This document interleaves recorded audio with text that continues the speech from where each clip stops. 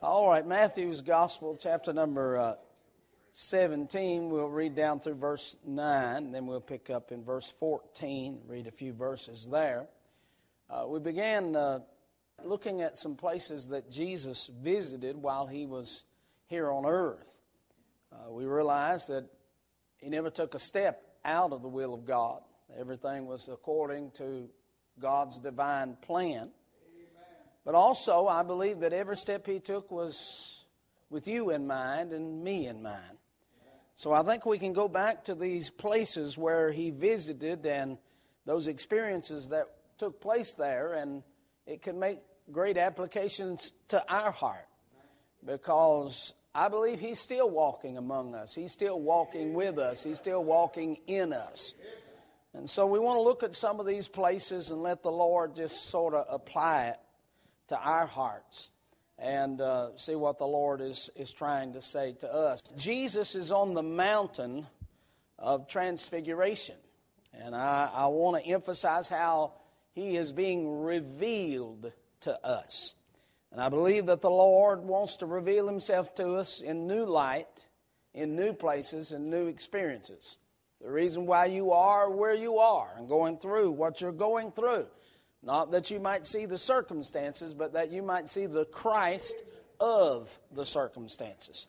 And so look in verse 1. The Bible said, "And after 6 days Jesus taketh Peter, James, and John his brother, and bringeth them up into a high mountain apart, and was transfigured."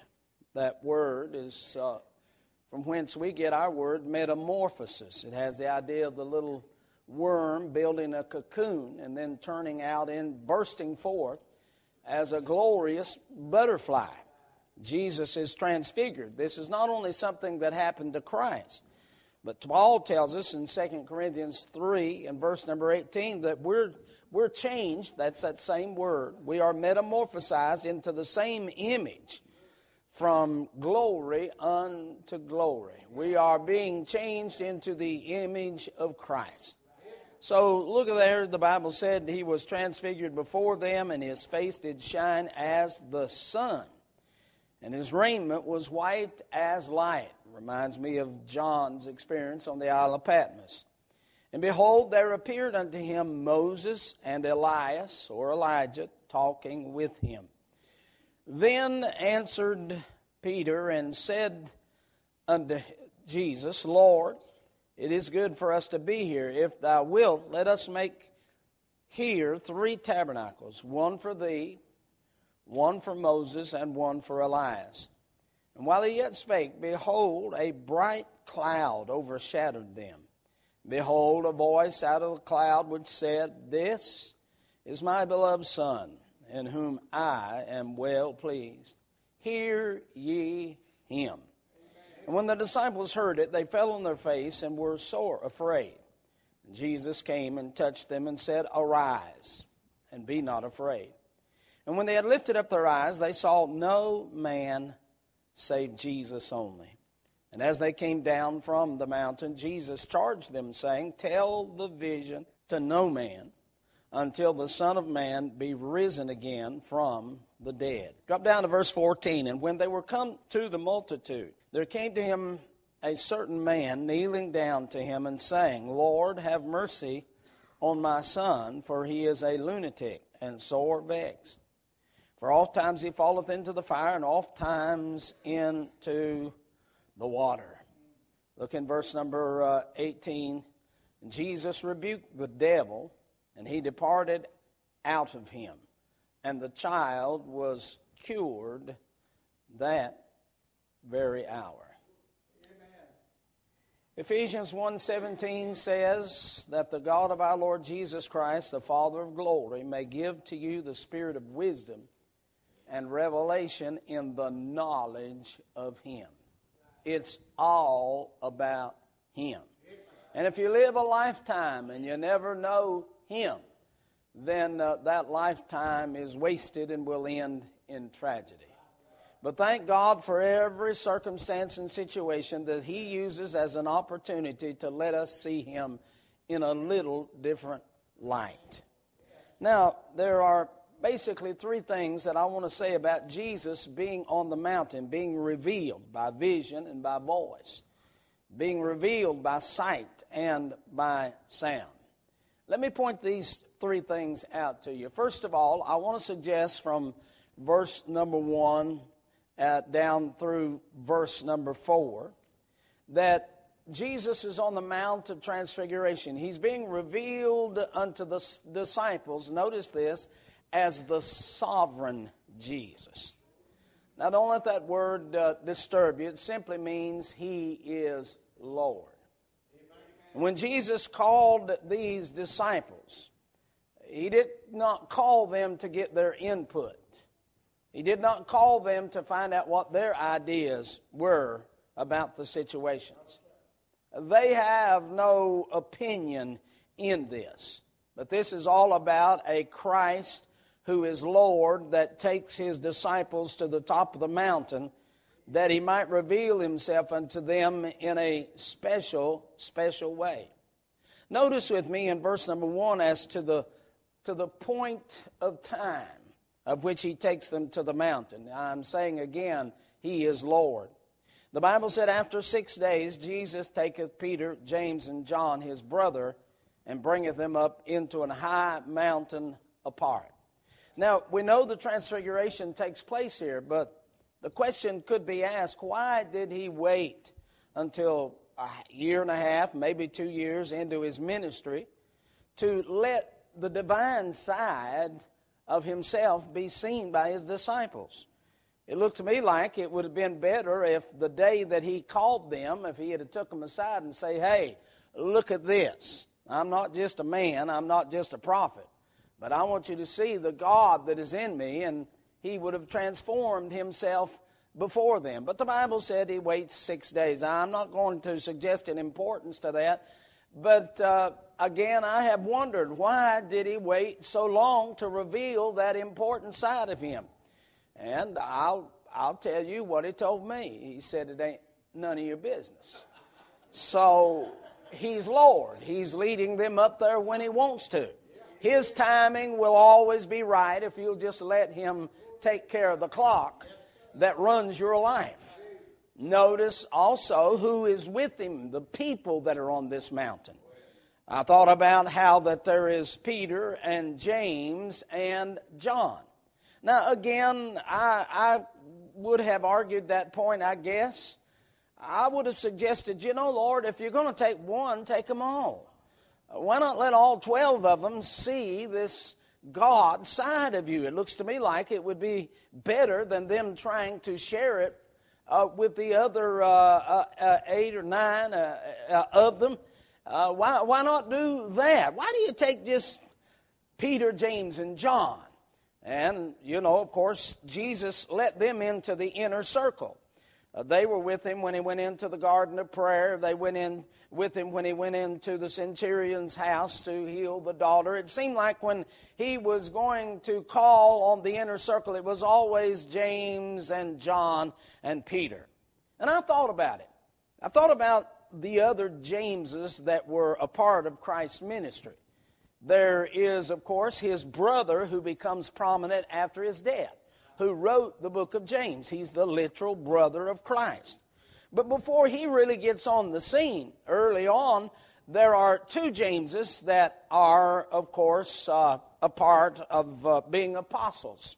And there is James, the brother of John, and then the other, the only thing we know about him is he's called James the Less. Boy, isn't that an humbling title?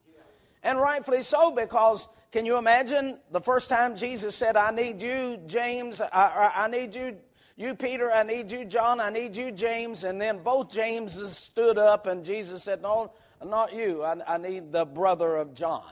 And so he had to he was sort of the guy who was always in the middle. He wasn't first when the first James, who was beheaded, went into that inner circle, and then after that one was beheaded, it seemed like the last James, the brother of Christ, seemed to be prominent and seemed to rise up. I've often said that if you're a part of a family that has anywhere around 10 or 11 or 12 children and you're number 5 or 6, you really don't count. You could die. They wouldn't miss you. I mean, my goodness, you got 9 others. Who cares? But here is James. He is the less. He's left out. And again, I say I would have questioned that. But I say to you what the Lord said to me. He said, it ain't none of your business. I'll take you where I want you to go, and I'll take them where I want them to go, and He'll lead us where He wants us to go. Then notice, even further than that, He has these prophets, Moses and Elias or Elijah, 2 of the most prominent prophets in the sight of the Jews of the Old Testament, and they show up in this meeting. What a spectacular experience that must have been to these 3 men. But I thought about that. Why did He call Moses and Elijah together? It would have seemed to me to be more practical if you're going to call Elijah. Elijah was one of the only 2 men that ever got out of this world alive. And the other one, of course, was Enoch. So I would have thought if He's going to call 2 men to this spectacular meeting, that you'd call the 2 that never died. You'd get 2 of the same circumstances and situations. But again, I say to you what He said to me. Ain't none of your business. I'll call to the meeting. It is mine. In other words, it is His ministry. It is His meeting. It is His mind. If we're not careful, we'll begin to try to negotiate with heaven. We'll begin to try to offer our opinion. Oh, man, we've been saved 20 years. Surely the Lord ought to listen to me. I mean, look, Lord, I'm trying to tell you something. I ought to know a little bit. No, you don't. He's Lord all of the way. He takes them up on the mountain. Somebody said, but it ain't fair. Well, I'm one that wants to suggest to you that I found out one of the most blessed days in my life was when I found out that my God was not fair. And I was glad He was not fair. Somebody said, why? Well, if God had been fair, do you think His Son would have died on the cross? Who's the guilty one? Not Jesus, it's you and it's me.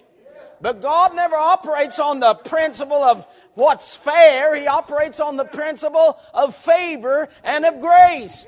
He saved you by grace. He'll keep you by grace. He leads you by grace. He directs you by grace. And He is Lord. Thank God we have a Lord that knows it all.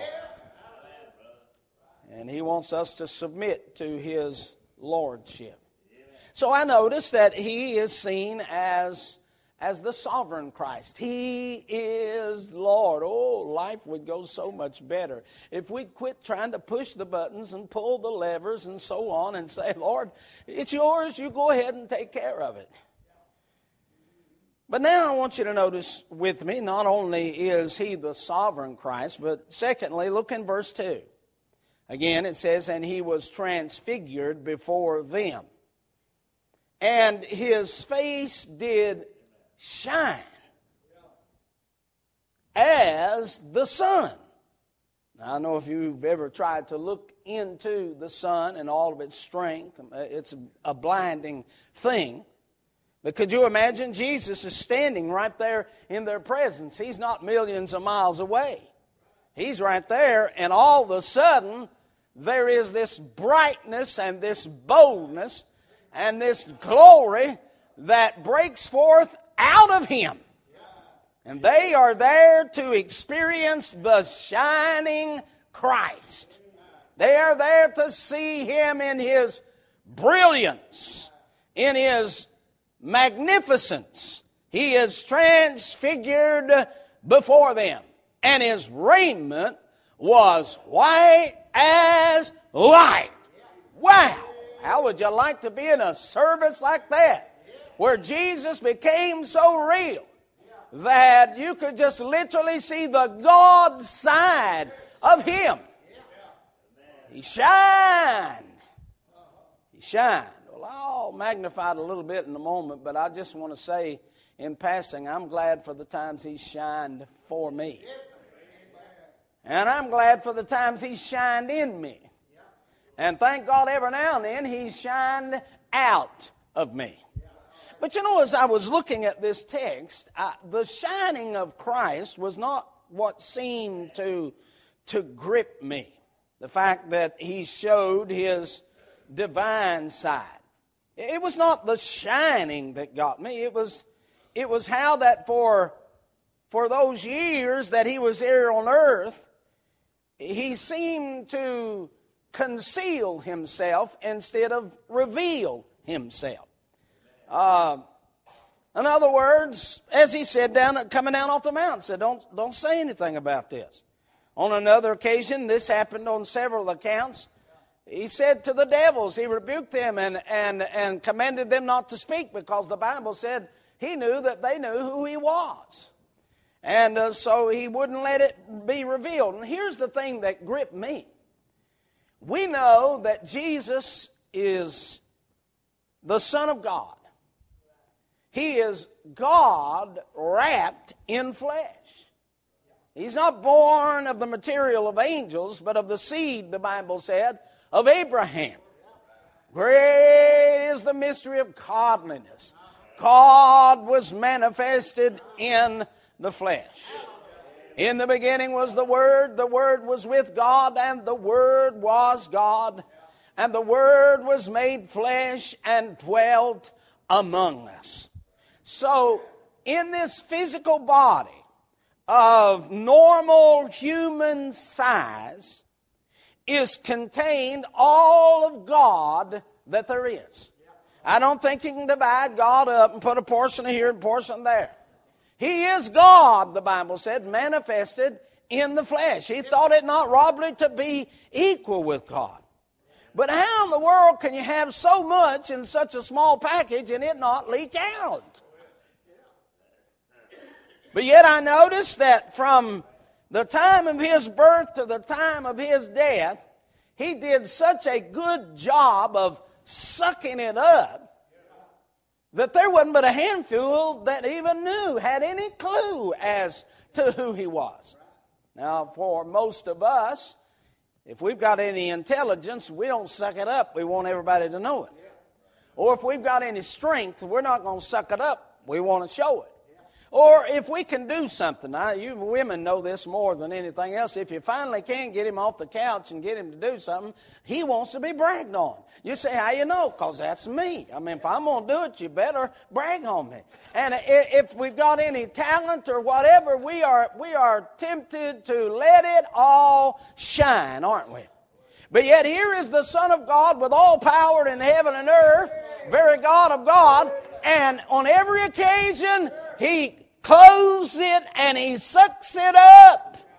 He holds it in. He retains it. He conceals it. Now I'm going somewhere. Listen to me. And I thought about that. I thought about the day that he went in to the temple. And the Bible said that the doctors and lawyers, the religious crowd, they marveled at him as to his questions and his intelligence. They marveled at what a 12-year-old boy could say. But I wonder what could he have said if he'd have wanted to say it. Huh? I mean, what all could he have said if he'd have wanted to say it while he was in there? But he didn't. Then I thought how that the Pharisees said he can't be the Son of God. Well, his daddy is a carpenter, and he also is a carpenter. But I thought about it. You know, when a man goes on to a job for the first time, he has to have somebody to instruct him. He has to have somebody to train him, does he not? There has to be someone there over him to guide him. And I thought about Jesus when the first day he went on the job. Joseph brings him up there and said, here's my son Jesus, and he's going to be a carpenter, help the family out and everything.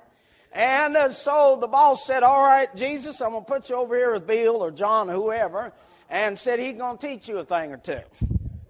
And can you see old Bill or John over there? They take Jesus over there and they say to Jesus, first thing, they said, now Jesus, before we build anything, we've got to lay a foundation.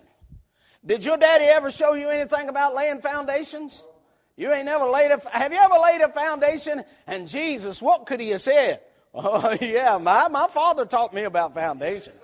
Matter of fact, I laid the foundations of the universe. But he didn't say nothing. He just sucked it up and worked around there like he didn't know how to dig a foundation. And then I can hear him say, now, Jesus, we got the foundation. Today what we're going to do is frame it.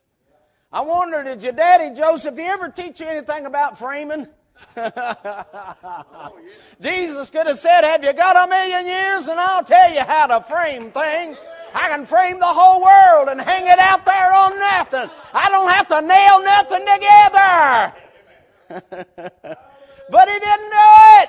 He just sucked it up. Just worked like everybody else doing what everybody else did. Ain't that amazing? Huh? Pilate brought him in there and said, art thou the Son of God? Herod told him the same. Art thou the Son of God? And both of them marveled that he answered them not. He just sucked it up. He told Pilate, said, well, you say I am. And he sucked it up. They took him and put him on a cross. Somebody said, if thou be the Son of God, come down. Could he have come down? Oh, yeah, he could come down. But honey, he sucked it all up. I'm going to tell you, when I listen to those poor, deluded souls on television as they make fun of the gospel, make fun of Christ, my heart reaches out because I know there's one thing wrong. They are blinded to the truth. The devil has blinded them. They cannot see. And no man is ever going to know God unless Christ reveals himself unto him. But here's what I want to say to you. He went 33 and a half years sucking it up. But one day, almost 44 years ago, as a 14-year-old boy walking down an alley, I'd heard the gospel on 3 occasions, and guess who showed up? The darling Lamb of God. He didn't show up covered up. He didn't conceal himself. Thank God he said to me, I am the Son of God. He revealed himself to me. And honey, since then, on many occasions, don't you love it when you come to the house of God and Jesus not only shows up but shows off, and you know you've seen a freshness of who the Son of God is. I'm glad he's revealing himself to us.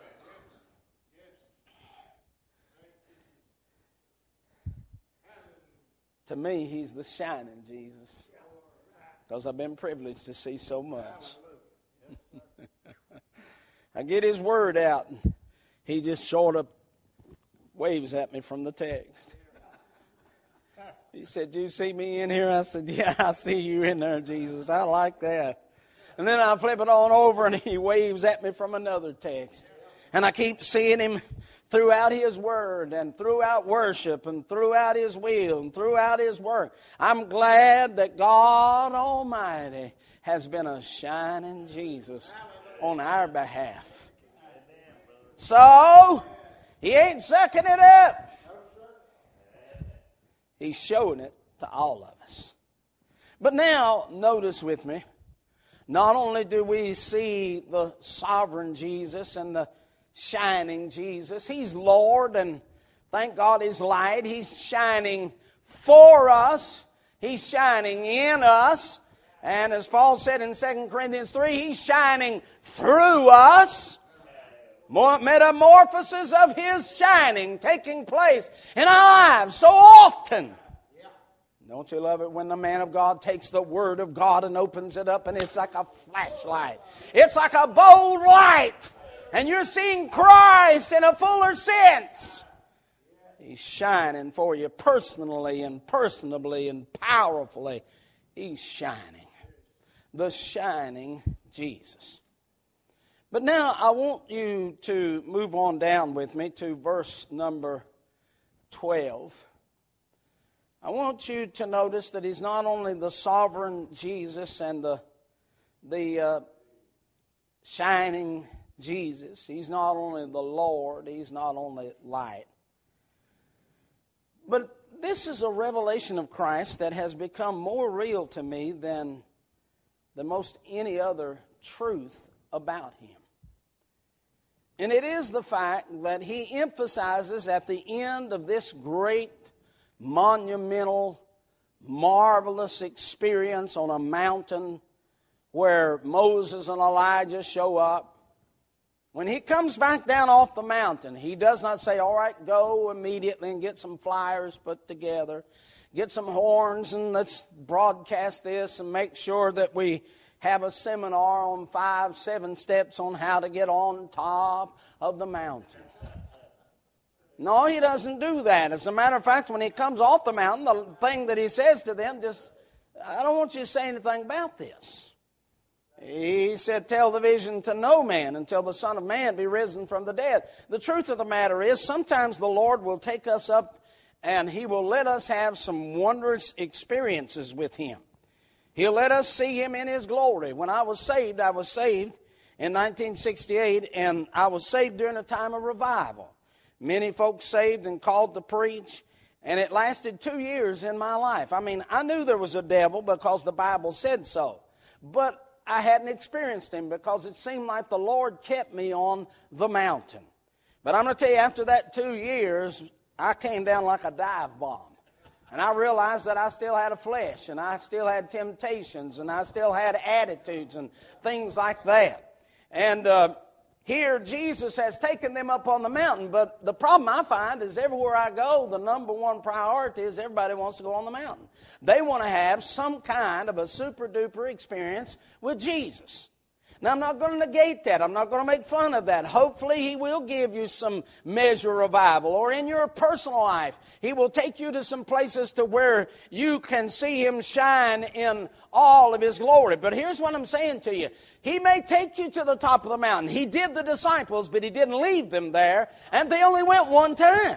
And then they had to come back down.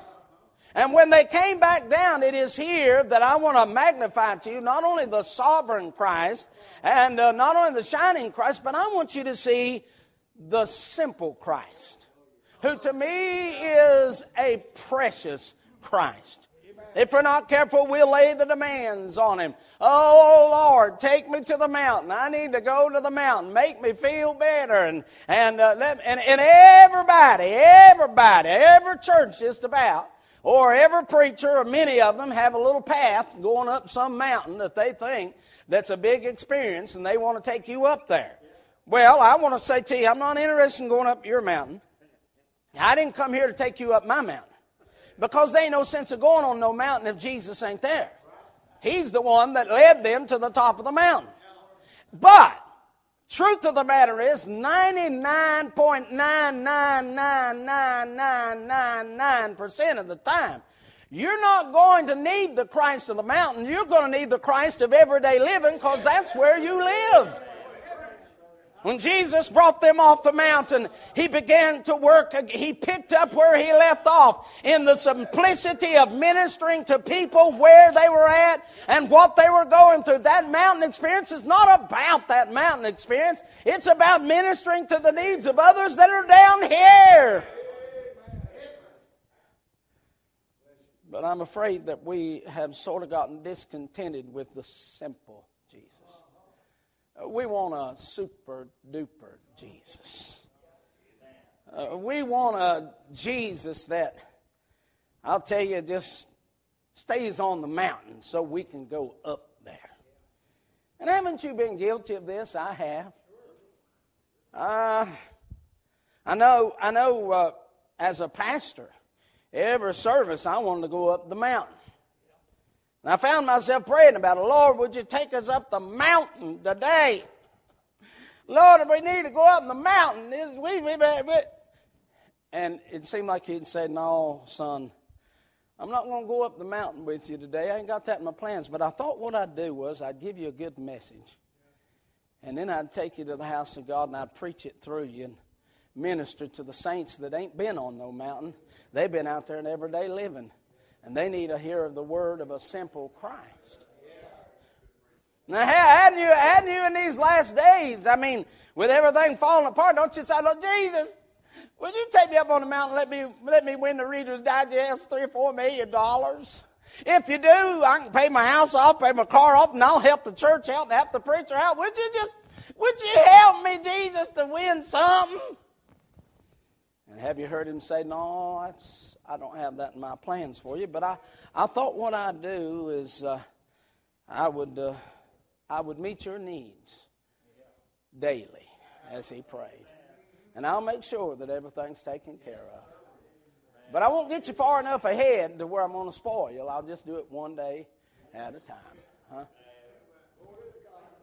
Now, haven't you ever felt those aches and pains where you said, Lord, would you just heal me? And sometimes he does do that. Sometimes he will do a shining work, and he'll provide in a marvelous way, or he'll heal you. I've seen him. I've witnessed him heal folks. But I'm telling you, so many times don't we cry out and say, Lord, would you take us up on the mountain and take this infirmity away from me, and I'll praise you the rest of my life. And he said, no, I don't plan on taking you up on the mountain for that, but I know you got surgery next week, and I figured I'd go to the hospital with you, and you'll be in that room several days, and I'll just stay in there with you. I'll sit there by the bed, and we'll fellowship and talk together, and we'll worship. Oh, I love that kind of Jesus, don't you? I'm talking about not you and I, always looking for the Jesus that is up there. You say, preacher, I came to church tonight hoping I'd see Jesus. Well, you didn't. He wasn't at your house this morning? I mean, was he by your bed when you got up? Yes, sir. Said, Jesus, I just wish you'd take me to the mountain. I wish you'd be super duper. No, I won't do that. But I thought maybe I'd just get in the car and ride with you to work, and we'd have some good fellowship. We'd get over there with that machine and talk a while. I say to you again, 99.99999% of our lives is just everyday living. You don't need a super-duper Jesus. You need a simple Christ who's going to be there where you're at, on your locale, in your neighborhood, in your circumstance and situation. He said, I just want to be to you what you need each day. Coming down off that mountain. Now, if we're not careful, it'll get dangerous. The mountain experience is the most dangerous place to be, because that's where all them theories come from. The new revelations. Peter and John and James got up there, and Peter's all got caught up and said, Lord! And I don't blame him. I'm going to tell you, if old Moses and Elijah showed up here tonight, I'd have something to say about that. And I'd be calling preachers and say, guess who was in church last night? But did you notice that Peter looked at the Lord and said, Lord, let's build us 3 dwelling places, tabernacles up here. And the Bible said, while he was yet talking, verse 5, while he yet spake, behold, a bright cloud overshadowed them, and behold, a voice out of the cloud said, shut up. Now that's my rendition, but I'm going to tell you, have you ever been talked over? And somebody rudely interrupted you? Well, the conversation on that mountain had turned toward the wrong folks. And what God was saying is, Moses had his day, and Elijah had his day. But this ain't about Moses and Elijah. This is about my son. And don't you run off of this mountain and tell them folks what Moses said and what Elijah said. You go off this mountain and realize what Jesus said, and you won't be caught up in some cockeyed theory. Because when they opened their eyes, they said there was no man there save Jesus. Honey, when we come into the house of God and leave, it ought to be about Jesus. When we sing in the choir, it ought to be about Jesus. When the preacher preaches, it ought to be about Jesus. Everything ought to be about the simple Christ, that we're excited because He is a part of our lives. And He said, I will never leave you, nor will I forsake you. I like the simple Jesus. Oh, no. Listen now, every now and then, I could sit down and tell you some big things he's done. But most of what he's done for me is just been with me through everyday life. And I sort of like the Jesus that I can fellowship with, and walk with, and I can talk with.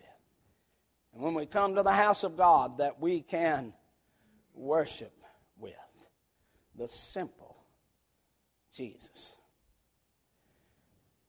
I was thinking about C.H. Spurgeon, a great pastor, preacher of the 1800s. And when he was a teenager in England, instead of having public schools, they would have boarding houses. And they would put their children, in those boarding houses, and there they had professors and teachers that would teach them.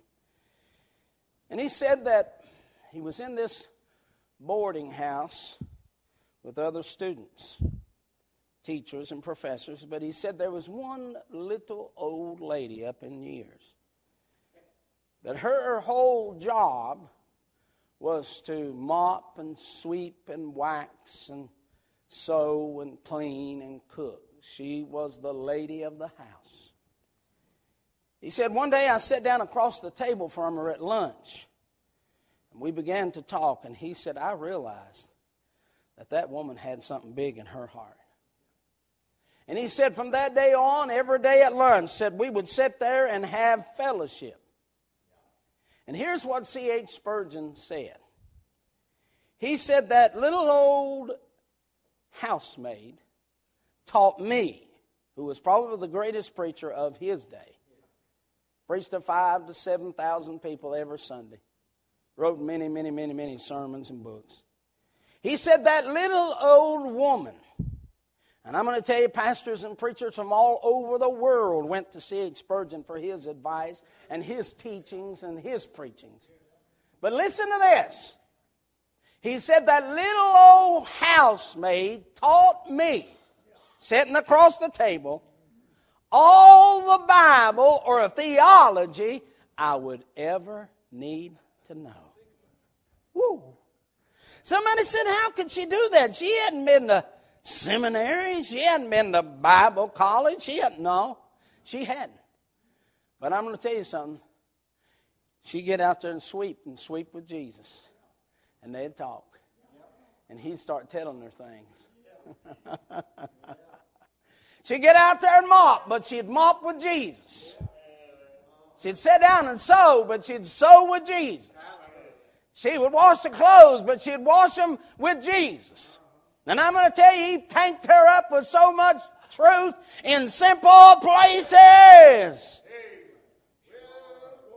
First church I ever pastored is up a little old creek called Roaring Creek, North Carolina. Now, I know everybody says this, but I'm telling you, if you could take the trip with me, it's as far back as you can get.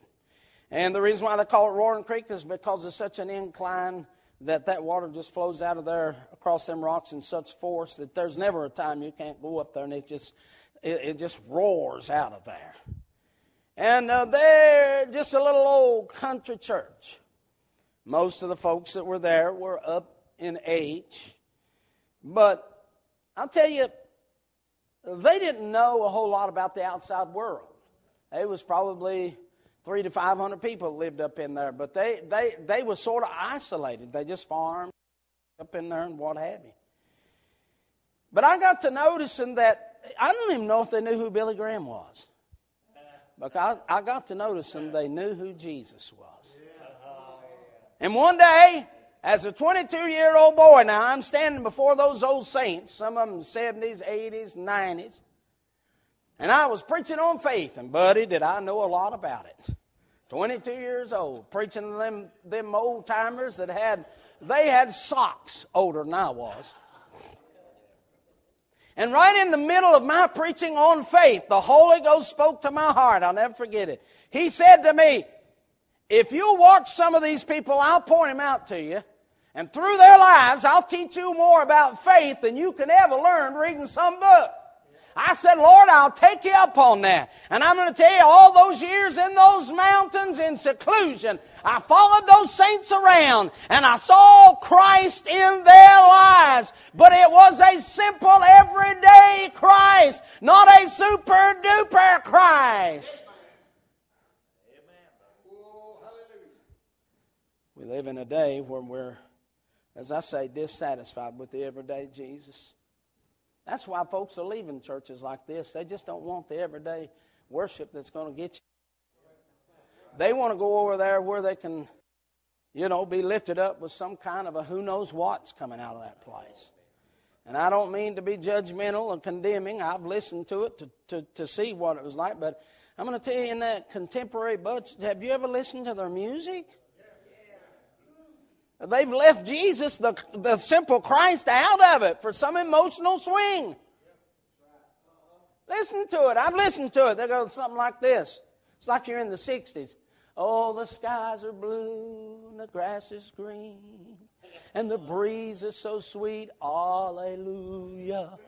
Hallelujah. 10,000 times. And I'm saying, shoot me. Just shoot me. You say, preacher, are you in some of those places? No. When I find out it's there, I know we're on the wrong track. I'm not. I'm just not interested in green grass and blue skies.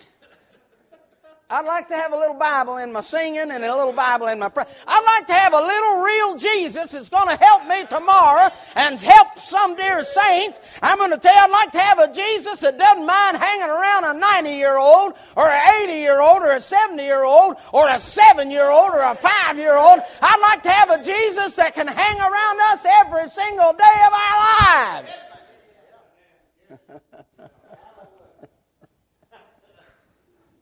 And I'm going to tell you, I've had a simple Jesus since I was 14 years old. And I'm not interested in switching. You can get you super duper if you want to and climb all the mountains and do all that other stuff. But just give me Jesus. Because I'm going to tell you, when the rest of that crowd's gone, He's going to be hanging around. You may have not even recognized Him. He may come in the form of some little old saint. Simple Christ showing up in simple people.